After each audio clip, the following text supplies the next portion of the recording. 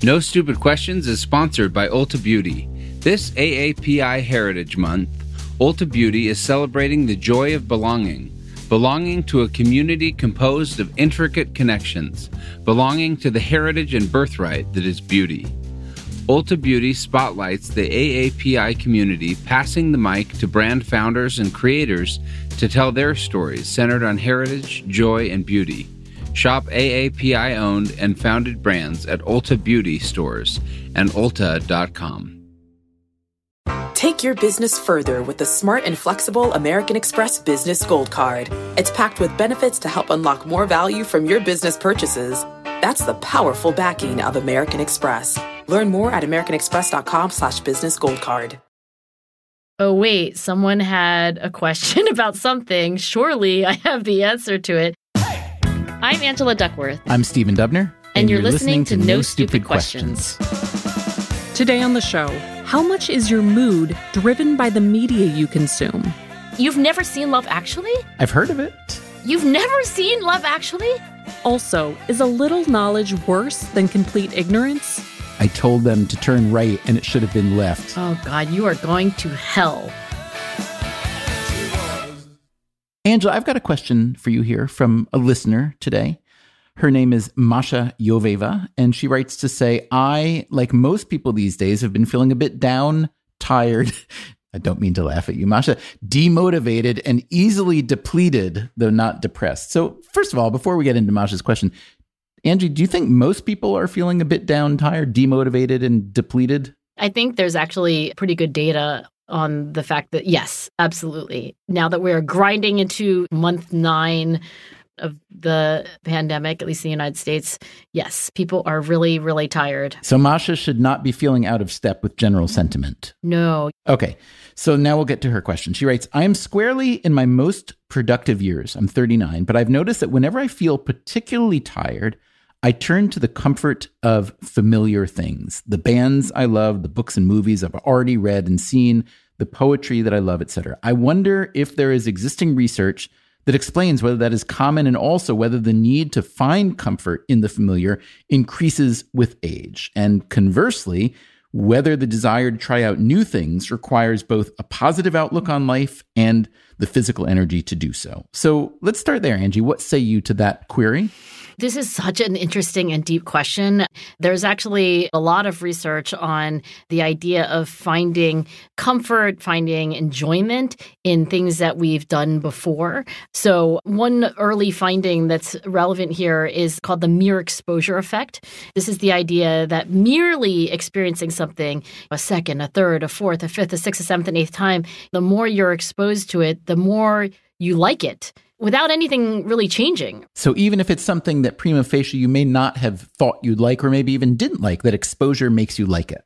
Well, I think the original psychologist is Robert Zients, and he would show people in his studies nonsense syllables. They didn't really have any meaning, and the first time you see it, you probably have more of a neutral response, but then the 8th time, the 9th time, it's like you like it, and you like it more and more with more exposure, which is really remarkable.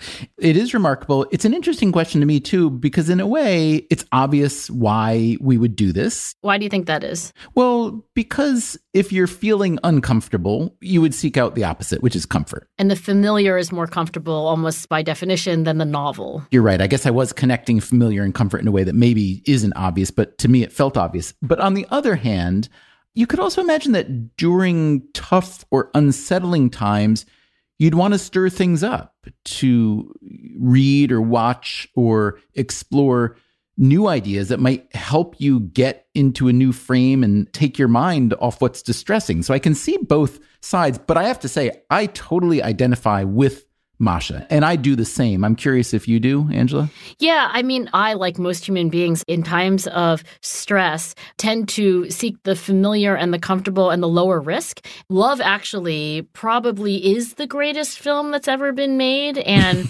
every time I see it, and I can't even tell you how many times because it's been so many, I feel comforted. It's like a warm cinematographic hug. Is it a rom-com? What? You've never seen Love Actually? I've heard of it. You've never seen Love Actually? I don't see a lot of movies. Maybe that's why I'm so uncomfortable. Yeah, exactly. Well, look, the gist of Love Actually, it's like several intersecting love stories. You had me at intersecting. Okay, that says a lot. And each of them has this aspect which is bittersweet and kind of humorous. But the thing about this movie is you know what's going to happen. You know that you love what's going to happen. And instead of that making it a diminished experience, it's almost better the umpteenth time. I don't know if this is just a pandemic coping mechanism. Actually, I think there's good research that suggests that's pretty universal. So some would argue that emotions like fear and also emotions like sadness get us to withdraw a little bit to that which we know is going to work.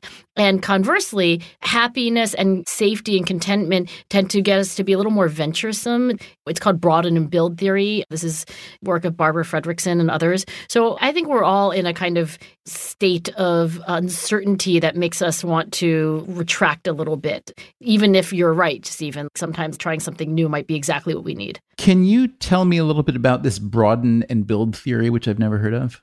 Yeah, so while we know why we have fear, like if we didn't have fear, we'd get eaten by a tiger. And we also know why we have the cousin of fear, anxiety, like, oh, I'm anxious about this test or I'm anxious about this thing that's going to happen, so I prepare for it more. All of the negative emotions had been cataloged and understood in terms of their evolutionary function for survival. So Barbara Fredrickson is a psychologist who wondered, well, why is it across culture that we have certain positive emotions like happiness, like contentment, like surprise, like awe, and so forth. And that led to broaden and build theory, which she spent the rest of her long and storied career studying, which is basically the idea that when we experience these positive emotions, they are a sign and a signal that things are going well. And therefore, now is the time to broaden and build. So invest for the future, etc.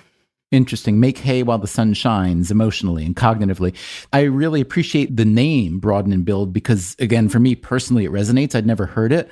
But as we're talking about Masha's question and the fact that you and I and probably a lot of other people, as the evidence shows, seek comfort when things are feeling unsettled, I was trying to think of the opposite because Masha also asked about that. She said, does the desire to try out new things require a positive outlook on life and the physical energy to do so?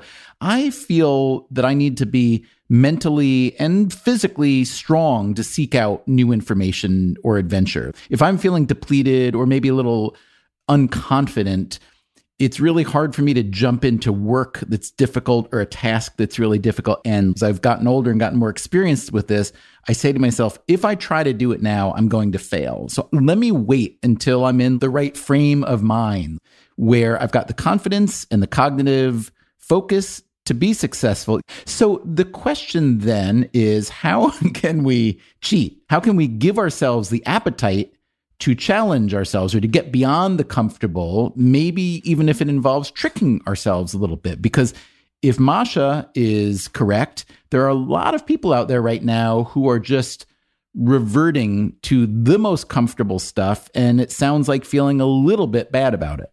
Well, I'm going to go out on a limb and say something which is not directly supported by research, but I think research would be in agreement with it anyway, which is if you think about the stage of life where people are most risk-taking and most novelty-seeking, it is not our age, Stephen, it's teenagers. Teenagers are like, I've never eaten that. Let me try it. I've never done that. Let me try it. I've never driven a car off a cliff before. That should be fun. Yeah, let me try it. They sometimes do stupid things, but really the idea is that, again, from an evolutionary perspective, the reason why adolescent mammals, and this includes non-human mammals like rats, they demonstrate this heightened exploratory risk-taking behavior as they're rounding the bend from childhood to adulthood because it's adaptive. Because one thing you do when you do that is you learn. And I think that is actually why novelty seeking decreases over the lifetime because there aren't as many years left to make it pay off. So young people are in learning mode and they're a little bit more in novelty seeking and risk-taking mode. And though we don't want to drive cars off cliffs at any age, I do think we could channel our inner teenager. Agree. Just think of all the opportunity cost of decreasing that novelty seeking. So as you were talking about the rats, I was thinking about the research by Robert Sapolsky about novelty seeking in age. I know Robert Sapolsky, the Zebras Don't Get Ulcers guy at Stanford, right? Yeah. So Sapolsky is technically a neuroscientist, but he describes himself as a half neurobiologist, half primatologist, because he spent a lot of time with primates. So Masha, I want to remind listeners, is 39 years old. Sapolsky argues that, yes, we get less open to novelty as we get older. So what's older? Is Masha old yet? Are you and I old? Is 25 old? So he once worked up a survey. It was scientific-ish, let's call it. Science-ish. And it looked at people's preferences in food, music, and so on. And here's what he found out. He found that basically, if you are not listening to a certain style of music by the time you're 28 or so, 95% chance that you're never going to. By age 35, he says, if you're not eating sushi, 95% chance you never will. In other words, these windows of openness to novelty close. But then the thing that floored me, Sapolsky said, is you take a lab rat and you look at when in its life it is willing to try a novel type of food, and it's exactly the same curve as the humans. And he's seen that in primates as well. So I get that there's an evolutionary explanation for this, but as with many evolutionary explanations that I would argue we seem to have superseded or outlived, wouldn't it be nice for me and you and Masha to be able to turn off that default setting and embrace more novelty even when we're feeling unadventurous? Yeah, I'm guessing that Sapolsky would support what I'm about to say, which is that there's an exploration-exploitation trade-off. The idea is that an animal at any given point in time, and also at any given point in its life course, has a decision to make about how much to explore new things or exploit the things that they already know. So, for example, if a bird is in a certain patch, are they supposed to explore a new patch because maybe the patch is better? Or should they just exploit this patch because there are at least some seeds here? So I think if we understand that over the course of life, we tend to explore less and less as we reach our 40s, 50s, 60s, because it makes more sense to exploit. We already have more knowledge about the world, about the good patches, the bad patches, and we have less time to make use of the new knowledge. But a lot of our evolutionary heritage was about avoiding getting eaten, avoiding dying at a really tragically early age before you reproduced. And by almost any metric, we're in the safest time in history. And we're also living a ridiculously long time compared to our forebears. And what are we doing with all that time? We should basically be living like teenagers. We should be buying really fast cars, maybe put a parachute on it if you want to play it safe, and drive them off cliffs. We should be doing that today. I love that you keep going to the car driving off the cliff. Just because I really like Thelma and Louise. So, Angela and Masha, there's one last idea I'd like to share with you on the notion of comfort. This will take a minute, so bear with me, but I happen to be a fan of the Pittsburgh Steelers, which for people who don't follow American sports, they are an American football team. They play in the NFL. And their head coach is named Mike Tomlin, and he practices what strikes me as a very unusual blend of football philosophy and life philosophy. So even though he's coaching professional athletes, many of whom are quite high paid and quite high status, he really considers himself a teacher, that his job is to help players improve their physical game and win, but also their mental and cognitive selves. And he recently made a statement about seeking comfort that I found so interesting. So the Steelers had just beaten their biggest rival, the Baltimore Ravens. And afterward, Tomlin said, "I thought it was far from perfect, but I thought collectively our guys did not blink. No one sought comfort." And then someone asked him, "What are you talking about? What does sought comfort mean?" And he said, "Things that people do under duress that when given the opportunity to look back at it, they wish they hadn't. To lessen their roles when things get tough." That's one of the things we openly talk about. Don't minimize your role when things are tough. Have ownership over what's transpiring. Don't blame others. Don't state problems. Let's openly talk about solutions as opposed to stating the obvious. So Angela and Masha, I'm guessing neither of you will ever play in the NFL, nor will I. But I do find this advice intriguing and inspiring, and I hope you will find it not comforting, but useful. So you're saying that instead of doing what Masha's doing, which is turning to the band she loves, the books and movies she's already seen or read, the poetry that she loves, that this is like a more stoic kind of like, just be uncomfortable. It's 2020. Stand tall. Yeah. Learn to frame comfort as an old default that doesn't lead you to anywhere bigger or more productive or more fruitful. You want to be the brave person who, even in difficult circumstances, is looking for the causes of that difficulty and trying to find ways to get through it, as opposed to retreating. Look, I realize it's a football scenario. This is not advice that's going to work in every situation. But I found that incredibly, I thought, insightful and personally inspiring. Your mileage certainly may vary. You know, I'm kind of landing on different strokes for different folks. I guess the football coach locker room, you know, it's time to be uncomfortable. It's that kind of year. Might work for some people. And there are other people who are like, no, I'm going to reread A Tree Grows in Brooklyn. And I don't know that there's anything more right about either of those approaches, as long as this isn't getting in the way of the rest of your life. Understood. And I don't want to block off the comfort route for anybody, but it sounded to me like Masha wrote because she wants to circumvent the comfortable route. She writes, I wonder if whether the desire to try out new things requires both a positive outlook on life and the physical energy to do so. And I think what Coach Mike Tomlin is saying to her is, no, it doesn't. It requires you to give yourself a kick in the butt and to use the strength of your mind to reframe the challenge and to not retreat to the comfortable. Well, look, here's where I would land. This is such an incredibly hard time. If upon reflection you think, you know what, it probably would be good for me to do something a little different, fine. If you want to retreat into macaroni and cheese land and rereading the novels you read when you were 17, also fine. You have my permission. Still to come on No Stupid Questions, Stephen and Angela discuss why it's so hard to accept that we don't know what we don't know. Remember when I called you and I asked you for advice about starting a podcast? I do. How hard could it be? You can buy a microphone on Amazon. No Stupid Questions is sponsored by Rosetta Stone. Traveling is so much more meaningful when you understand the language of the place you're visiting. Rosetta Stone, one of the most trusted language learning programs, has helped millions learn new languages and can help you too. With Rosetta Stone, you'll learn intuitively. You're trained to listen, speak, read, write, and think in your chosen language. You'll be prepared for real, authentic conversations. Plus, their True Accent feature gives you feedback on your pronunciation. And with the Rosetta Stone app, you can learn anytime, anywhere, with customizable lessons as short as 10 minutes. For a very limited time, our listeners can get Rosetta Stone's lifetime membership for 50% off. That's 50% off unlimited access to 25 language courses for the rest of your life. Redeem your 50% off at rosettastone.com/questions. That's rosettastone.com/questions. No Stupid Questions is sponsored by IXL Learning. Instead of costly private tutoring, IXL Learning can give your child the help they need at an affordable price. IXL is an online learning program for kids. It covers math, language arts, science, and social studies.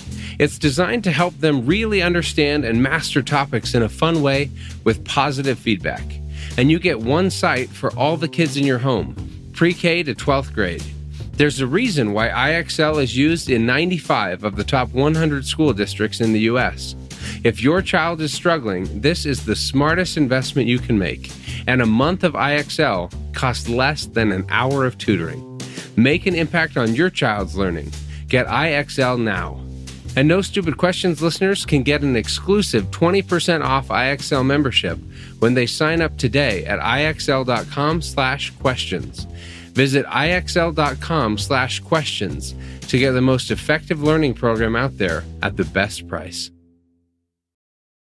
Experimentation is how generation-defining companies win. But you need a reliable, rigorous system to run experiments effectively. Welcome to EPO, a next-generation A/B testing platform that helps modern growth teams maximize ROI and understand the impact of new features. Visit getepo.com/freak To learn how EPO can help you increase experimentation velocity while unlocking rigorous, deep analysis in a way that no other commercial tool does. That's GETEPPO.com/freak.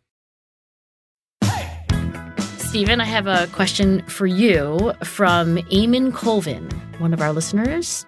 It goes like this. Is a little knowledge worse than complete ignorance? I can see why you're asking this question to me and not the other way around. The most famous version of this idea, at least as far as I know, comes from the British writer and satirist Alexander Pope, who in his essay on criticism wrote, "A little learning is a dangerous thing. Drink deep or taste not the Purian spring. There shallow draughts intoxicate the brain, and drinking largely sobers us again." So plainly, cautionary tale. A little bit of knowledge is potentially dangerous, but a lot of knowledge can also be a dangerous thing. What? So let me explain. Are you familiar with the concept of ultra-crepidarianism by chance? I am not. All right. So ultra-crepidarianism is the habit of giving opinions and advice on matters outside of one's knowledge or competence. Okay. Is it crap? Like as in crap? No, crep. It sounds made up, but it's a real word. Ultra, ULTRA, crep, CREPIDARIANISM. If you could only amass the Scrabble tiles for that word. So have you ever met perhaps a doctor or a lawyer or some other very high achiever who also feels that they know everything there is to know about the energy situation or climate or politics or tax policy? Yeah. You know what? I am like this person. I am always giving advice about things that I really shouldn't be giving advice about. I don't stay in my lane enough. Can you give me a for instance? Because I don't feel I've seen that side of you. Okay, like somebody will be wandering around the supermarket, not my supermarket, just the supermarket in which I also happen to be. Wait, when you say not my supermarket, meaning you don't own the supermarket? Yeah, I don't own it. Can I just say, we didn't assume that you owned a supermarket. I appreciate the distinction, but yeah, not necessary. Yeah, all right. But look, I shouldn't be saying anything. I don't work there. I probably don't know where the brownie mix is that this person's looking for. And yet I find myself giving directions to people who are not even asking out loud. They just look a little bit like they're looking for something. You just walk up to people and say, "Excuse me, I think I can help you with the brownies." That's what you do? Well, you know that look that people have? They're like scanning the shelves with their eyes. They turn their head to the left and to the right, and then that signals me that that person needs some direction. And you just come in and say, "Excuse me, what are you looking for?" Or if they even just begin to enunciate a question, I answer it. And even when it's not really been directed at me, I'm a little overconfident sometimes, and that's not good. What's behind this desire to, let's say, answer questions that you don't know? Well, first of all, I'm not defending myself. I'm more like confessing to you, Stephen, just so you know. I'm not bragging here. I appreciate that, but you sound like you do take a perverse joy in it, however. I think it's more like an overdeveloped muscle. Kind of like, oh, wait, someone had a question about something. Surely I have the answer to it. And maybe this is a version of this question from Eamon. Maybe a little knowledge is what I'm cursed with. So I'm surprised you haven't brought up yet the Dunning-Kruger effect, which is so famous that even people who know nothing about psychology are always citing it, which I guess is an example of the Dunning-Kruger effect itself. But could you describe the Dunning-Kruger effect and how it applies to this conversation? We could run a meta study, just ask people to define the Dunning-Kruger effect. Okay, Dunning and Kruger are psychologists. I believe that David Dunning was the advisor and his student was Kruger. But the Dunning-Kruger effect is the idea that when you have people who are all doing something, that the people who are doing the worst on that task are more likely to overestimate their ability. So those who actually know what they're doing are much more modest in estimating how they are relative to other people. So the Dunning-Kruger effect is the idea that you can be unskilled and unaware that you are unskilled. So if we were to translate this to a different domain, might we say that the little professor lady in the supermarket who doesn't work there might somehow not be as qualified as a person who does work in the supermarket to tell another shopper where something is? where something is, what to buy, what not to buy. These are all problems that I've had. Maybe because I know a little bit, I'm like, I had that cream cheese once. I liked it. Maybe that somehow emboldens me to offer glib advice. And I think that's also why it's so easy to do. Because you don't know about the complexity of all the cream cheese selections, you just say the first thing that comes to mind. It is the very lack of knowledge that ironically leads to an assumption of knowledge. You know, I think if you look back to the Dunning-Kruger research on this, which, by the way, it's an old effect, but there's still new research being produced. And there was even a paper that came out a couple years ago. David Dunning's one of the co-authors, and it was called Overconfidence Among Beginners Is a Little Learning a Dangerous Thing? And what I really liked about this paper is that they basically have these graphs of your confidence as you are progressing through multiple trials of tasks. And then they have your actual performance, like how good you really are, so that you can look at the gap. And there's this kind of life course where, like, at the very beginning, you haven't done this novel problem-solving task at all. You're not overconfident. So it's not like the disease of total newbies to feel like, oh, I know everything. But as soon as you get like a little bit of fluency, they call it the beginner's bubble of overconfidence. Then what happens is that you keep going. It's just like the Alexander Pope quote. Then you start to really see the complexity, you see the nuances, and you're like, oh, wait, I don't know. So then your confidence goes down a little bit. So I do think there isn't this very simple linear relationship. And maybe the important thing is to recognize that this is probably true for many things that we all do, and then to just realize that you may not know what phase you're in. While you were saying that, I had this flashback to an incident that happened when I must have been 7 or 8 that I don't think I've ever thought about, but it had to do with giving directions to some nuns in a car. Wait, is this a joke? No, it's not at all a joke. 3 nuns drive up in a car. It was 2 nuns. A Jewish boy gets out. I was Catholic at the time. You were Catholic? Okay, yes. Can I tell my own joke? Although it's not a joke, I promise. Okay. I was in our front yard at this house in the middle of nowhere where I grew up, and I had just learned how to sort of give directions. I remember being incredibly excited about this skill. Like, I could describe how to get to the town or to somebody else's farm or whatever. And lo and behold, this one day I'm out by myself in the yard there, and this car stops, and it's 2 nuns. And I'm a little Catholic boy. I'm an altar boy. And it was as if it was a visitation, really. These 2 nuns stopping, and they wanted to ask directions. And I remember being so simultaneously proud of my ability and flustered by the fact that there was a visitation from these holy ladies that I gave them directions as best as I could. And then the minute they drove off, I realized I got it wrong. I told them to turn right, and it should have been left. Oh, God, you are going to hell. And that's exactly what I thought. I am now going to hell. And I think that incident is what cured me of being you in the supermarket, because I failed at ultracrepidarianism when I was a child.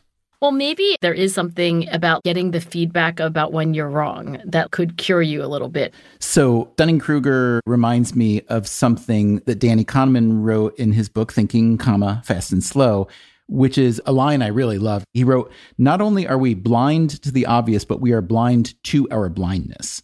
So to extend that idea, you could say, not only do we not know many things, but we don't know what we don't know. Or as Donald Rumsfeld once put it, for which he was mostly ridiculed, but in retrospect, it looks pretty good. He said, there are known knowns, there are known unknowns, and then there are unknown unknowns. And then he said, the ones we don't know, we don't know. And if one looks through the history of our country and other free countries, it is the latter category that tend to be the difficult ones, which actually I think makes a lot of sense. Well, I think it's very wise to say that there is such a thing as the unknown unknowns. You don't know what you don't know. The reason why that's so pernicious is that if you know you don't know it, you can start to know it. But if you don't even know what you don't know, how do you get out of it? It's a pit that you can't climb out of. Right. But let me get back to what I said earlier, which is that a little knowledge can be a dangerous thing, but so can a lot of knowledge. And I think a distinction to be made here is that there's a big difference between being uninformed and being misinformed. And then there's a difference in being unintentionally uninformed or misinformed and being intentionally uninformed or misinformed. I'm thinking of the work of Dan Kahan. He's at Yale. I want to say a psychologist, but I may be wrong on that. Maybe a political scientist or something.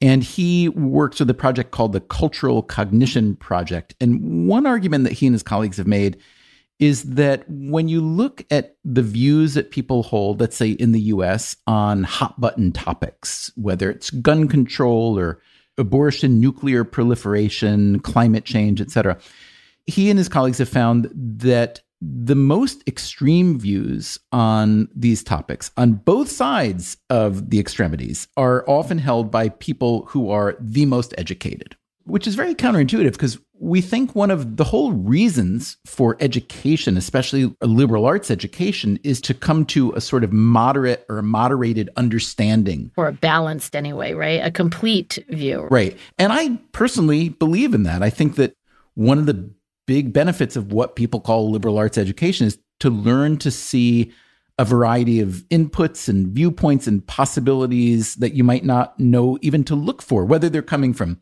history or literature, psychology, whatever. But what Kahan and his colleagues have found is that the people who have the most education often hold the most extreme views because they are smart enough to seek out evidence that confirms their views. And they have so much confidence in their own beliefs that they avoid evidence that might be contradictory. So they're just really good at confirmation bias. They're really good at confirmation bias. So this kind of goes against the problem of a little knowledge being a dangerous thing. It's more like a lot of knowledge can be a dangerous thing. But that's not quite right either. It's more like if you wish to exploit or abuse evidence, whether it's a little bit of evidence or a lot, you're probably going to do that. Maybe what that moral is just that knowing a lot does not insulate, give you ultimate protection against making ridiculous errors. Yeah. So don't be afraid to drink from the Pierian spring. Just don't deceive yourself into thinking it'll help you get over the blindness to your own blindness, because that's, I think, a different mechanism. So while I appreciate Eamon's question, I think it's got validity and it makes a lot of sense in a world in which there is a lot of misinformation going around, I don't think that's the root cause of the problem. Well, here's one thing about the Dunning-Kruger effect. Many people think that this effect is not something that applies to them, but it applies to other people. And I think really getting to black belt level Dunning-Kruger in a good way would be to assume that it does apply to you. And here is an example that cuts very close to the bone. Remember when I called you and I asked you for advice about starting a podcast? I do. A few years ago, right?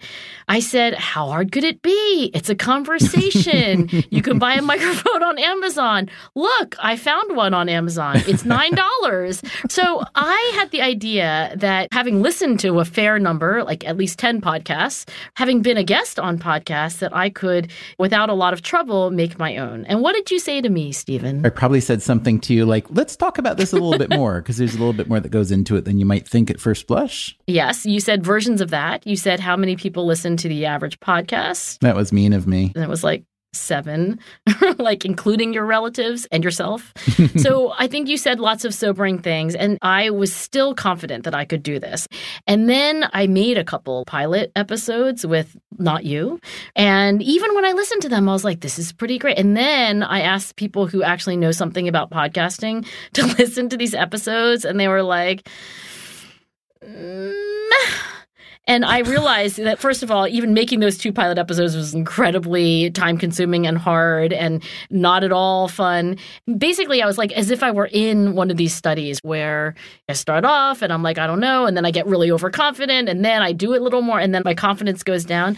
It's like you see somebody wearing a button-down shirt, and you're like, how hard can it be? There's some buttons, the holes, the buttons go in the holes, it's got a collar, and you start sewing, and as soon as you get into sewing that first shirt, and you're like, whoa, this is really hard. And I guess if you kept sewing shirts, you would get better at it. But I think the cure to the Dunning-Kruger effect is experience.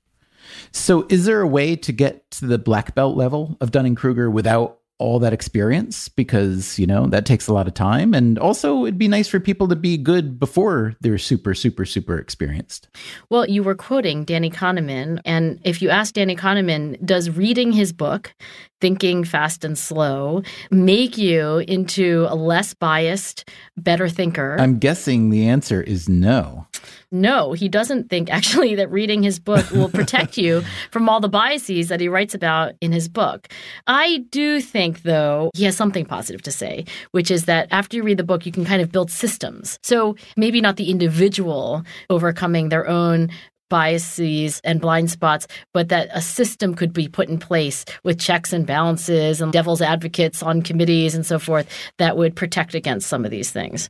So that would be a Danny Kahneman answer, which I think would be like, well, not easily, or maybe no. You can't overcome the Dunning-Kruger problem on your own, at least. But Dunning himself actually did have advice about that. He said, now that you know about the Dunning-Kruger effect, what you ought to do is to be your own devil's advocate. You could think, how could I be wrong here? What do I not know? And what are assumptions that I'm making that feel really true but should be questioned?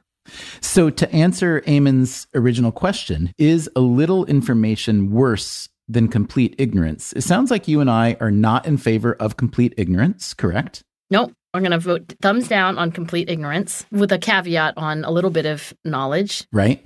We're also going to say that a lot of information is generally better than a little information, correct? Yes. More information is better than less information. But the biggest caveat of all, whether it is complete ignorance, a little information, or a lot of information, doesn't protect you from being overconfident and wrong, right? That's really the moral of the story. I think the moral of the story is you don't know whether you have a little bit of information or a lot of information, and you might think you have a lot of information, but you just have a little bit.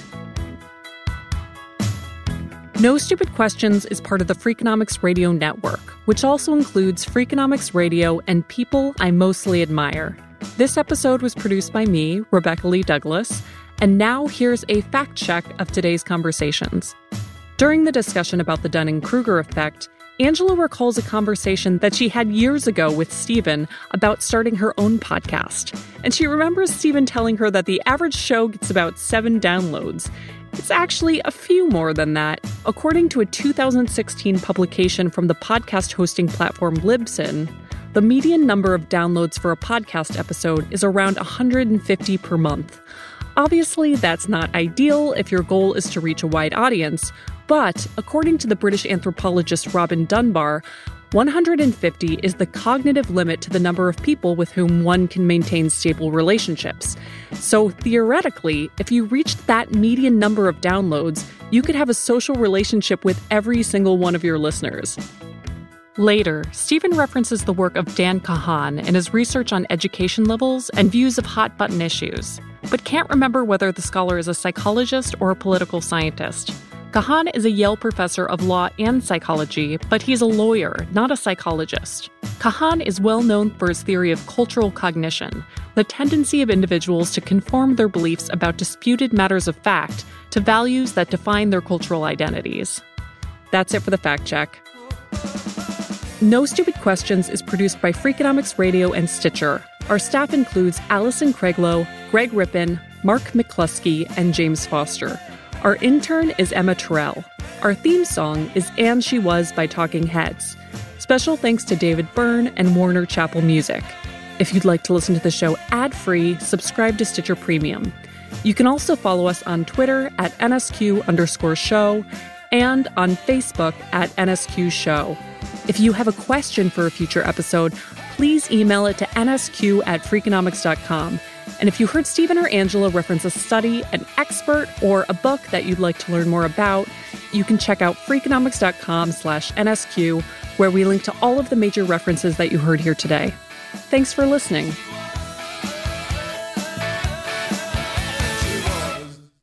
My mom at 85 is completely open-minded to just anything, honestly. I mean, anytime I say, how about we try this? What if we did something totally different? She's usually like, okay. So what you're saying is I have the wrong member of the family on the show with me. Stitcher. Start clean with Clorox, because Clorox delivers a powerful clean every time. Because messes happen. Because... Hey, listen. Remember how you told me to toss those takeout containers before we left for vacation? And you were like, I'm serious. If that leaks over the counter, it'll be a slimy abomination by the time I get back. And I was like, yeah, of course. Don't worry about it. I won't forget. Well... Ooh, yeah, that happens. So start clean with Clorox. Use Clorox products as directed. Rinse after use if in contact with food surface. 1, 2, 3, 4. Those are numbers.